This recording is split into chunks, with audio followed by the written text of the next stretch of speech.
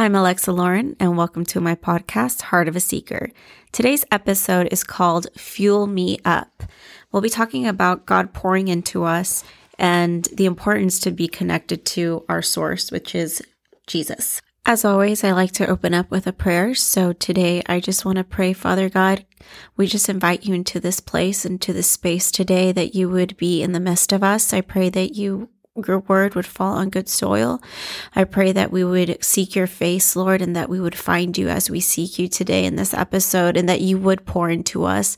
And as when we feel empty sometimes, that we would give those things to you and just trust you in every circumstance, and that we would connect to you so that you can fill us with your Holy Spirit today. In Jesus' name we pray, amen.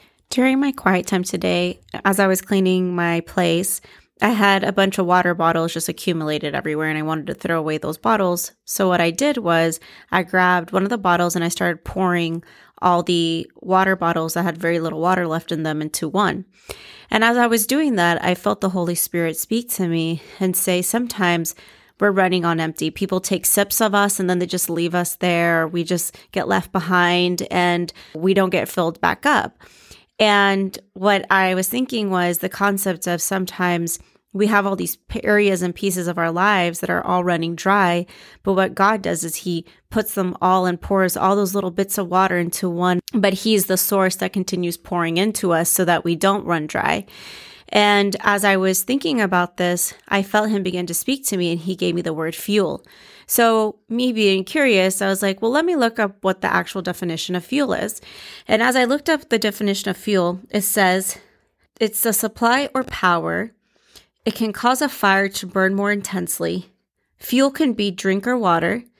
And what fuel does is it gives us power and it gives us a charge. It gives us kind of like that energy to keep going. And when I thought of fuel, one being food and water, I thought to myself, are we drinking God's everlasting water? In John 4:14, it says, whoever drinks of the water that I will give him shall never thirst again.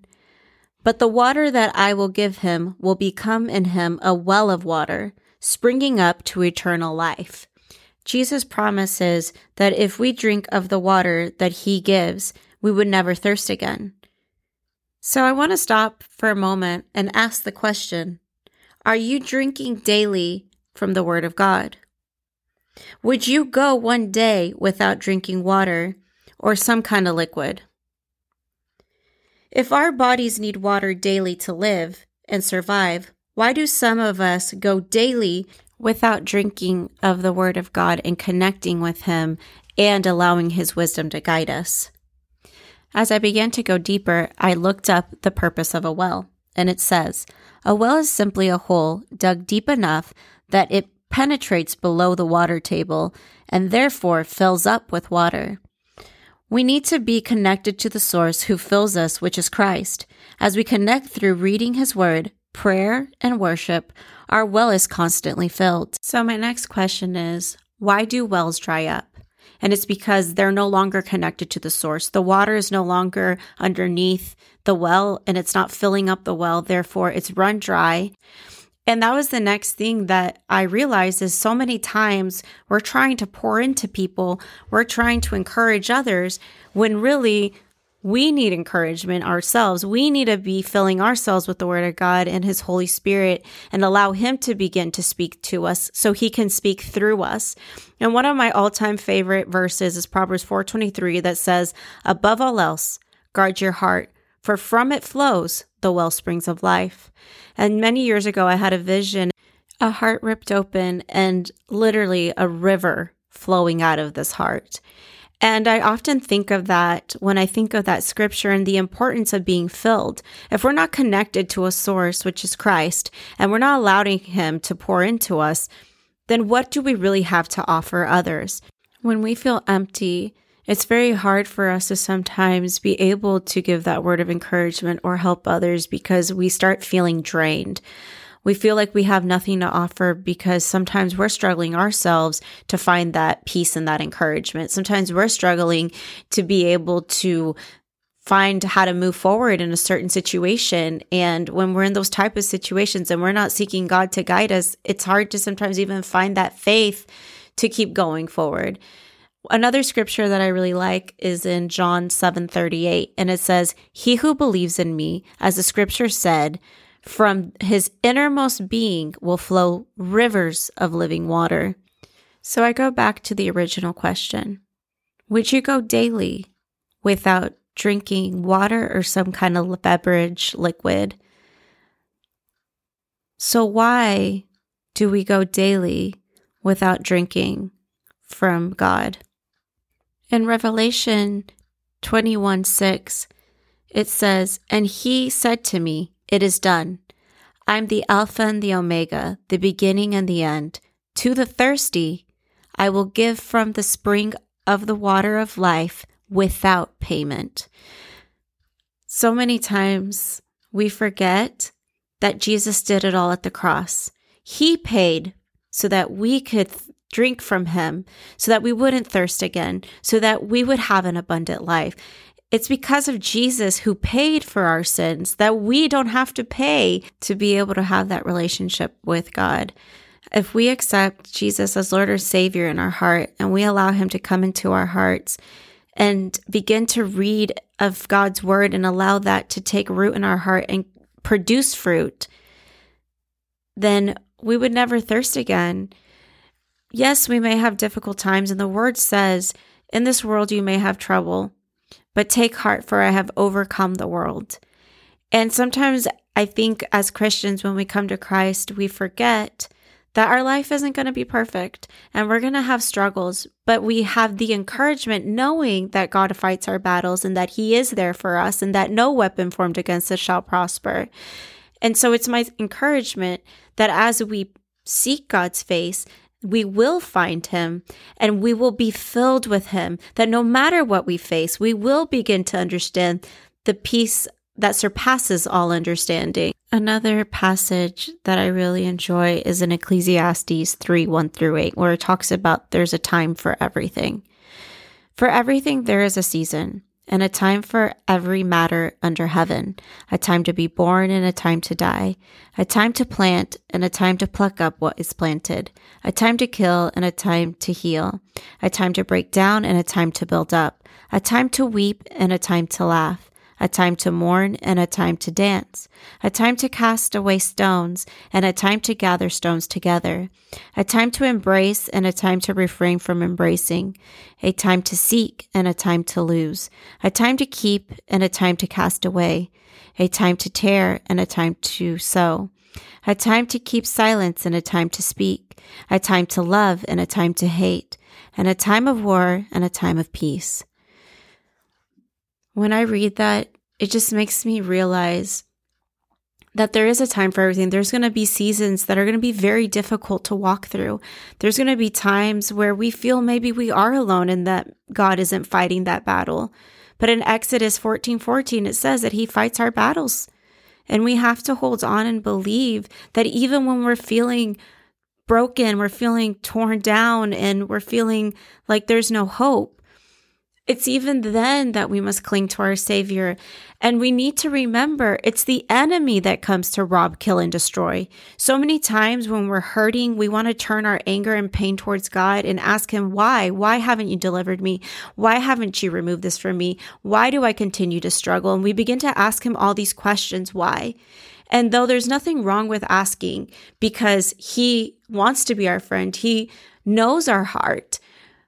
But at the same time, we have to turn around and we have to understand that it's the enemy that wants to attack us. It's the enemy that comes to rob, kill, and destroy.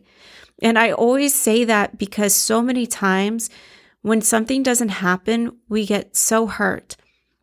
I remember when my dad had cancer and he was diagnosed in October 2012. And I remember praying and believing that God could heal my father with his healing power. I even remember I prayed and fasted for 40 days, except in the middle of my 20-day fast, my dad passed away. And I remember being so upset and heartbroken and asking God, if you're a powerful God, Why did you allow my dad to pass away? Why didn't you heal him? And I remember sharing those thoughts with my mom, and she began to speak to me. And what she said to me then penetrated my heart deeply. She goes, Alex, God did heal your father, just maybe not the way you wanted. And when she said that, it just made me realize that, yes, I wanted my father here on earth. I wanted him to stay. And it broke my heart that he passed away. I was 27 years old and he was only 50. And I remember thinking, wow, I would have never thought my dad would have passed away at the age of 50. We would always joke that he would have this long life, where he would say that even if we're old ladies, he would still discipline us if we misbehaved. And it would always make me and my older sister laugh. But I realized, my dad was healed, maybe not the way I wanted. And that was very difficult for me. And then from there, I went through my first divorce, which was then a death of a relationship. And a few years later, I got remarried and I got pregnant with twin girls. And I miscarried my twins at 11 weeks, and I had a very complicated pregnancy. And so I felt like it was one loss after another over a 10-year span. I felt like I was experiencing all these things to the point that 2 years ago, I really didn't even pray that much anymore. I feel like I wasn't seeking God the same, though I always felt him close. I felt like I had run so dry and empty. I was no longer connected to the source. I no longer felt like God was pouring into me. And if he was, I feel like maybe I was closed. I was just rejecting, allowing him to really truly minister to me. And I remember just being like, why? Why do these things happen? Why did I lose my twins? Why did my dad pass away? Why did my first husband not get delivered from addiction? There were so many things of me feeling like, why? And that's why I encourage you guys, because I'm actually in the midst of going through something else very difficult at this time, and I will share on a later episode. But even through this season, I sit here and I'm like, wow, I can't sit here forever wallowing in my depression and my sadness, asking just the question why for another 2 to 10 years. I need to begin to seek God's face. And through the seeking and his truth speaking to me, it has set me free. It has broken chains in my life. And so when I share these things with you guys, it's because I've been there. I've been through different types of experiences in life that I will continue to share as examples through these podcasts. But I want to encourage you, you're not alone. And there is another scripture I do want to share. In John 11, in verse 23, it begins, Jesus said to her, "Your brother will rise again." Martha answered, "I know he will rise again in the resurrection at the last day." Jesus said to her, "I am the resurrection of life. The one who believes in me will live, and even though they die, and whoever lives by believing in me will never die. Do you believe this?" A little background. This is when Lazarus dies and Jesus resurrects him from the dead. But before he resurrects him, he's talking to Martha. And the thing that really stands out to me most is when he says, "I am the resurrection and the life. The one who believes in me will live, even though they die. And whoever lives by believing in me will never die." And that really brought me back to remembering what my mom said to me when my dad passed away, that my father was healed, maybe just not the way I wanted. He was healed eternally in heaven. And though it broke my heart, at the same time, I realized by reading this, my dad does have eternal life in heaven, and that one day I will be reunited with him. And it says, even though we may die, we may physically die. I mean, we will physically die. But even if we physically die and God does not bring healing to our earthly bodies, we will be fully healed and have an eternal life rejoicing in heaven. Anyone can have this peace and joy in Christ as we seek his face, allow him to pour into us. It's as simple as saying, Jesus, I believe you died on the cross for my sins, and I ask you to come live in my heart and forgive me for anything that I've done in the past that hasn't pleased you. And by inviting him to live in our hearts, he begins to pour into us as we seek him. And even through those moments where we're dry, like at the example of the empty water bottles, almost with a little bit of water everywhere, he will begin to gather all those pieces, put them all into one place, and he will begin to continuously fill us as we seek his face daily as we thirst for him. So I just want to close this in prayer. Father God, thank you for this message today. Thank you for your love. I pray that everyone that heard this message, that it would go deep into their heart, that they would have the ears to hear, and we shut any lie of the enemy that's trying to rob the seed right now. And we pray that that seed be planted and that it would bear beautiful fruit, Father, that you would bring healing into people's hearts that have experienced different types of loss. It says that you will bless those that are mourning, Father God, that you will bring joy into their hearts and mind, that you will comfort them, Father God. I thank you for today. I thank you for each and every week that we gather and that you're in the midst of everything. In Jesus' name we pray, amen.